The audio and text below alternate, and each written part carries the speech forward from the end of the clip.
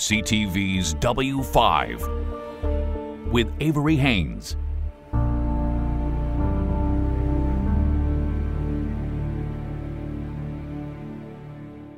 What happens if the very measures designed to keep you safe from COVID-19 put you at risk for another deadly health crisis?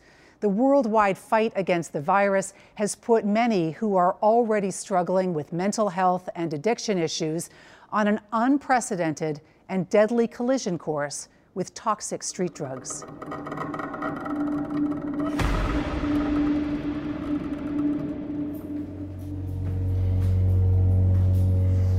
This young man is struggling to survive a national health crisis. When you're not happy with the way you're living or with what life is, an escape is what you're looking for. He hasn't tested positive for COVID-19. Instead, he's in a fight with another deadly opponent that has claimed thousands of lives. I felt my body shutting down, and my depression was so bad that I thought about killing myself multiple times a day. So whether it was dying from the drugs or dying from depression, it was gonna happen. In the last 5 years, more than 18,000 Canadians have died from drug overdoses. But the impact of COVID-19 has sent the overdose rate into overdrive. Tonight, the alarming surge of coronavirus in Canada. Everyone must stay home to save lives. Once COVID hit, it changed everything. Everything, including the shutdown of the Canada-US border. That disrupted the illegal drug supply. And so what is on the street is more contaminated than ever, as dealers mix in other ingredients to stretch their supply. At the same time, many who were already struggling with addiction and depression have been pushed deeper into despair by the lockdown. It was the isolation. It was, the fact also that my life changed 100%. My job industry shut down. Sean is a carpenter who has a company that stages outdoor events. He was a recreational drug user before COVID. His party drug of choice, ketamine, a powerful painkiller and anesthetic. I enjoyed the feeling it gave me, and it was a place that I didn't feel emotional pain. I felt happy, and so when you find something that makes you happy, you chase it, don't you? But with no work, months of isolation, and spiraling depression, COVID-19 lockdown took his drug use to a frightening level. And when did that drug that was an escape become a prison for you? When the pandemic basically started, it started off being like, hey, I don't know what to do today. I'm antsy, I'm stuck in my room again, or stuck in my house again. I've done arts and crafts for like the 20th day in a row now. What the hell else can I do? I was stagnant, just sitting in still water, just everything I loved was not available. Like I couldn't do anything, I was stuck. I was like, what am I supposed to do with myself? So it leaves me to my own demise, and idle hands are the devil's work, they say, right? The devil's work pushed Sean's dabbling with ketamine into a dangerous zone.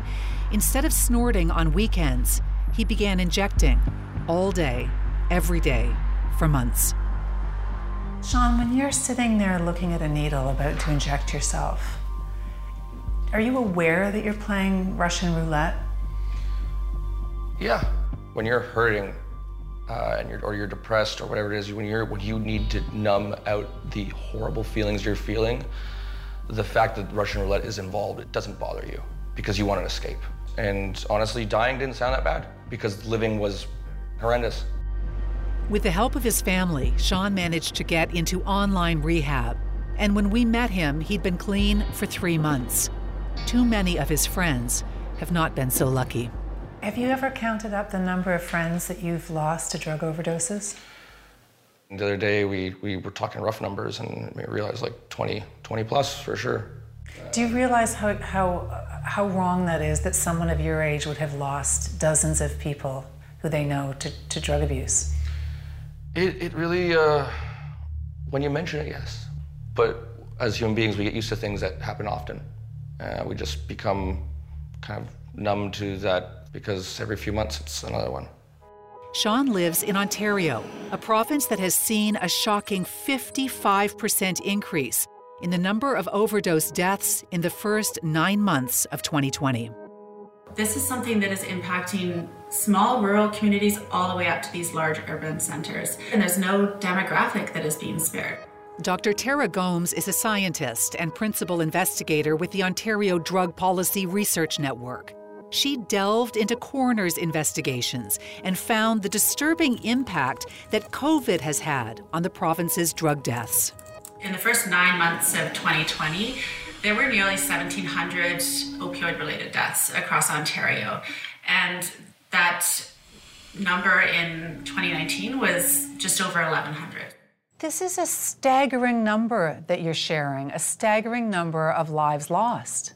It is, and only 5 years ago, we had about 700 opioid-related deaths, and we were astonished at that number. The combination of this overdose epidemic that we've been having with the new COVID-19 pandemic and those really grave consequences. And from the data that you've been able to collect, these aren't people who are dying on the streets necessarily. They're dying alone in their homes.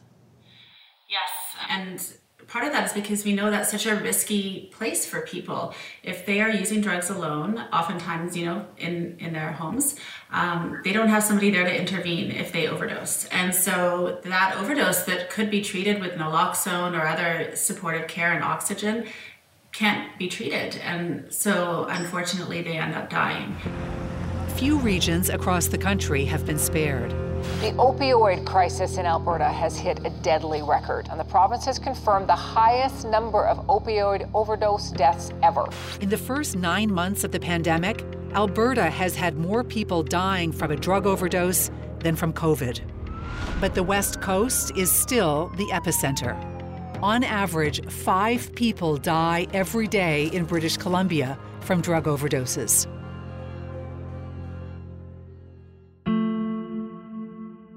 Last summer, just days after his 26th birthday, Morgan Goodridge called his mom. And as he always did before hanging up, he told her he loved her. Morgan was, he was an incredible kid, and he was the oldest of our 3 children. He was funny, wore his heart on his sleeve, adventurous. We were really, really close. He was just, he lit up the room. He always knew how to get the rise out of a room when he entered it. The next day, Kathleen got another phone call to say that her son had died from a drug overdose. I remember just falling to my knees and just being filled with so much. I couldn't breathe. And I just remember screaming, no, no. It is nice, isn't it? Morgan leaves behind a family who had all been cheering him on as he seemed to get the upper hand over his drug addiction. He was doing so well. Morgan had been clean for 5 months and was living in a recovery home as part of his rehab. He was at the pool 5 days a week, and he was at the gym 4 days a week, and he had gone from 125 pounds to 195 pounds, and he just had so much hope. How do you think that COVID impacted his ability to stay clean? I remember him calling me one time, and he was in tears, and he said, Mom, I'm really afraid of being institutionalized. I'm afraid. He was afraid of COVID. I remember the panic in his voice, just on, oh my gosh, like he had just got into a routine. Morgan never made it out of the recovery house. He was discovered in his bedroom, dead. The worst club to be part of.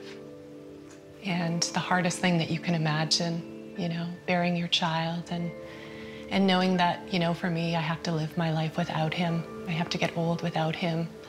And that's the reality of our life now without him. 5 months drug-free, 8 days after celebrating his 26th birthday, Morgan had taken a small amount of tainted heroin. It's not straight heroin. Nowadays, it's so toxic, and there's so many things in there.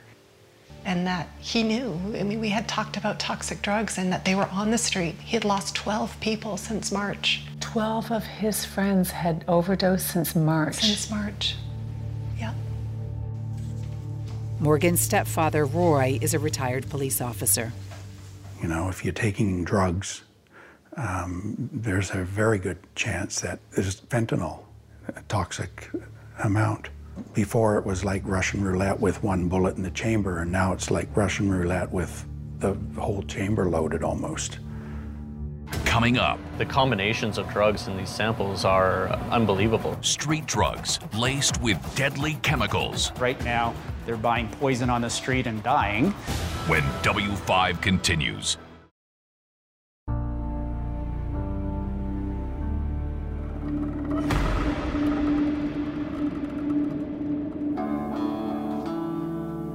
It's a Christmas like no other for Kathleen Radu and her family. It feels impossible some days.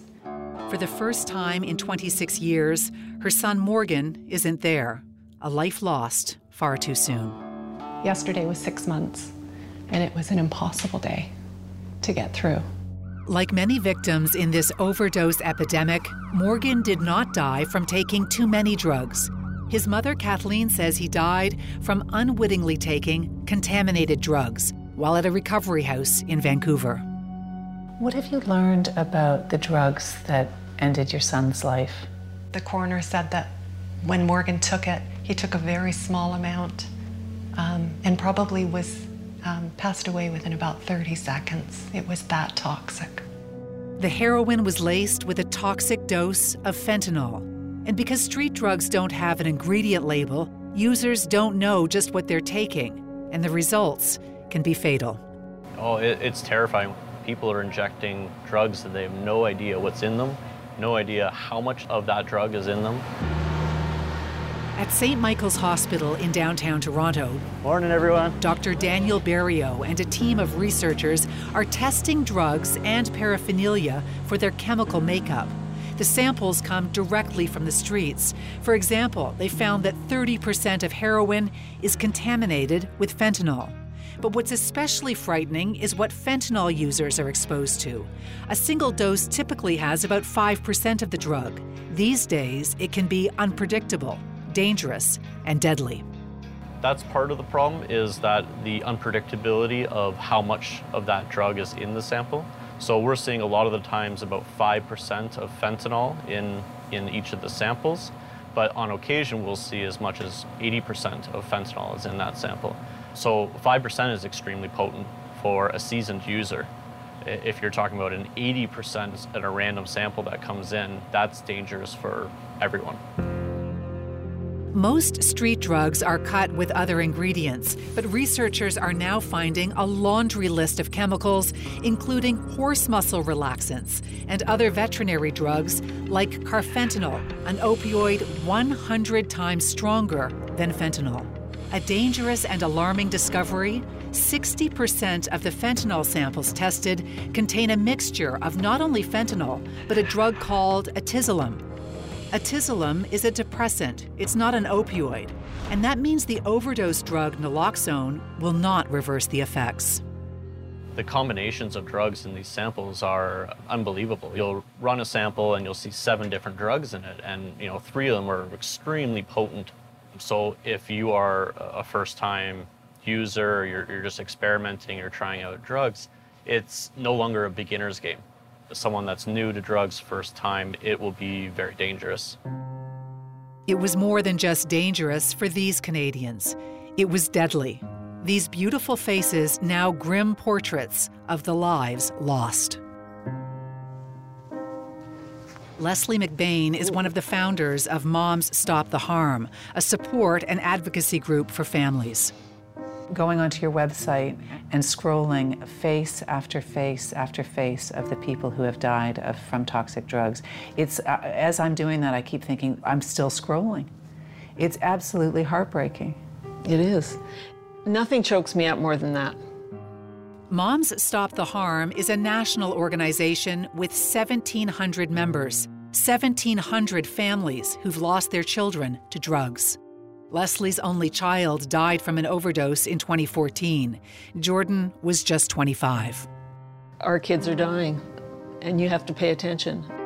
Some of the families left behind have staged somber memorials across the country, a haunting reminder of the toll of the opioid overdose crisis. It's really demoralizing. And every month I get the coroner's report, and I just have to pull myself together and think, okay, 162 families are now in deep grief forever.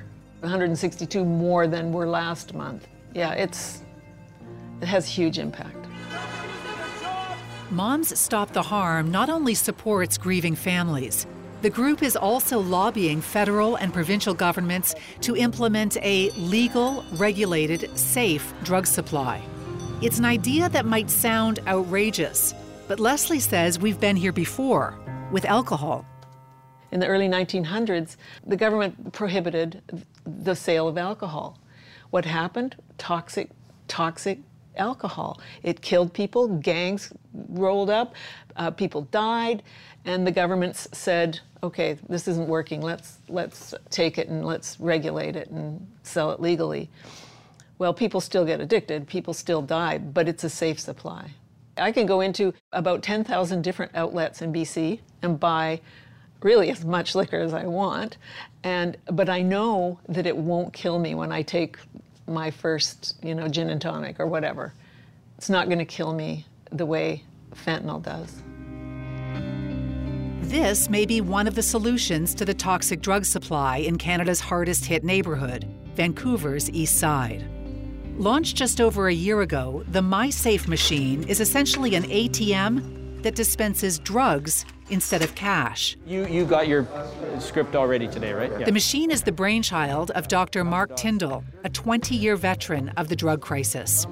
He says he can't stop addicts from using drugs, but his machine provides a consistent and safe supply to registered and screened users considered at high risk of overdose. There you go. For now, the pilot project only services a maximum of 20 patients, and Dr. Tyndall personally writes all the prescriptions. I write a regular prescription. It goes to the regular pharmacist. They dispense it in the packages that I want, and then myself or a designate gets them from the pharmacy and loads the machine. The drug being dispensed, hydromorphone, an opioid usually prescribed to manage pain. Do you see this as something that should be implemented across the country as part of a solution to this toxic drug supply that we've got in the streets right now?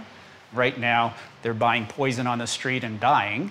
I'm an infectious disease public health physician, and we deal with poisonings and outbreaks. That's kind of what we're supposed to be good at. And to decide that there's a poison toxic drug supply out there and not try to address the source, we wouldn't do that with any other poisoning that's out there. Has anyone called 911 yet? Dr. Tyndall has spent the last 20 years trying to make a difference on the streets in Vancouver. His ongoing battle to save lives from tainted drugs has taken its toll. I mean, I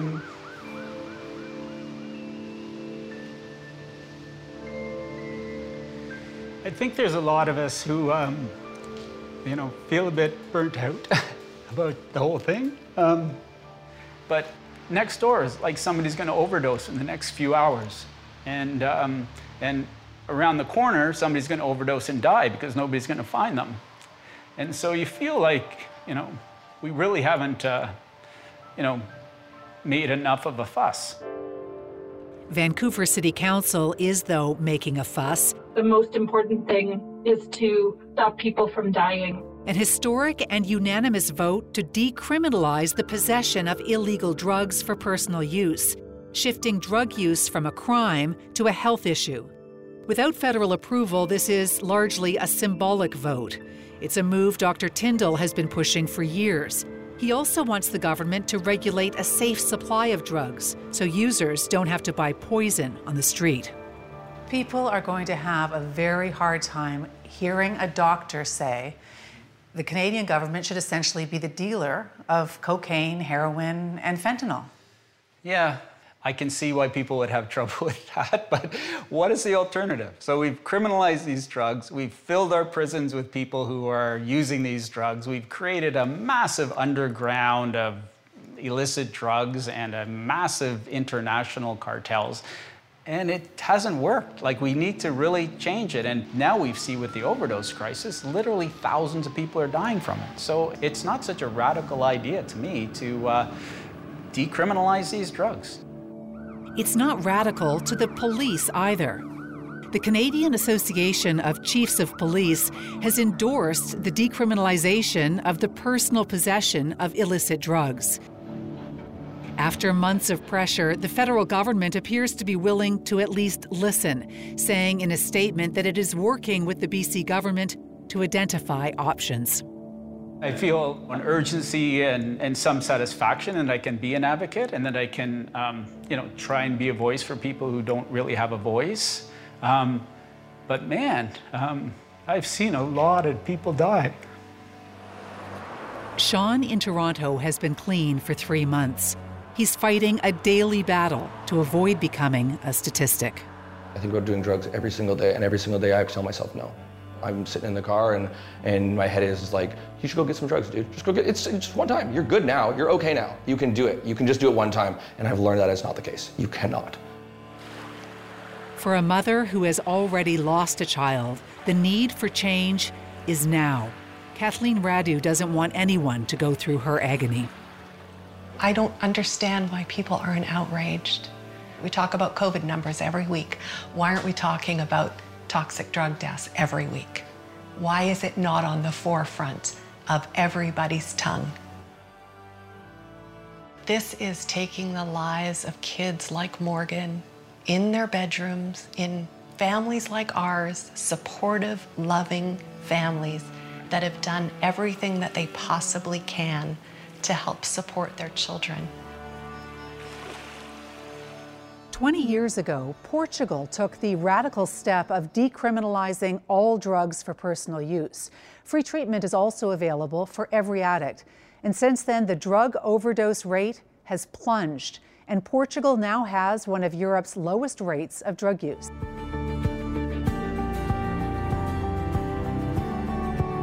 You've been listening to CTV's W5 with Avery Haines.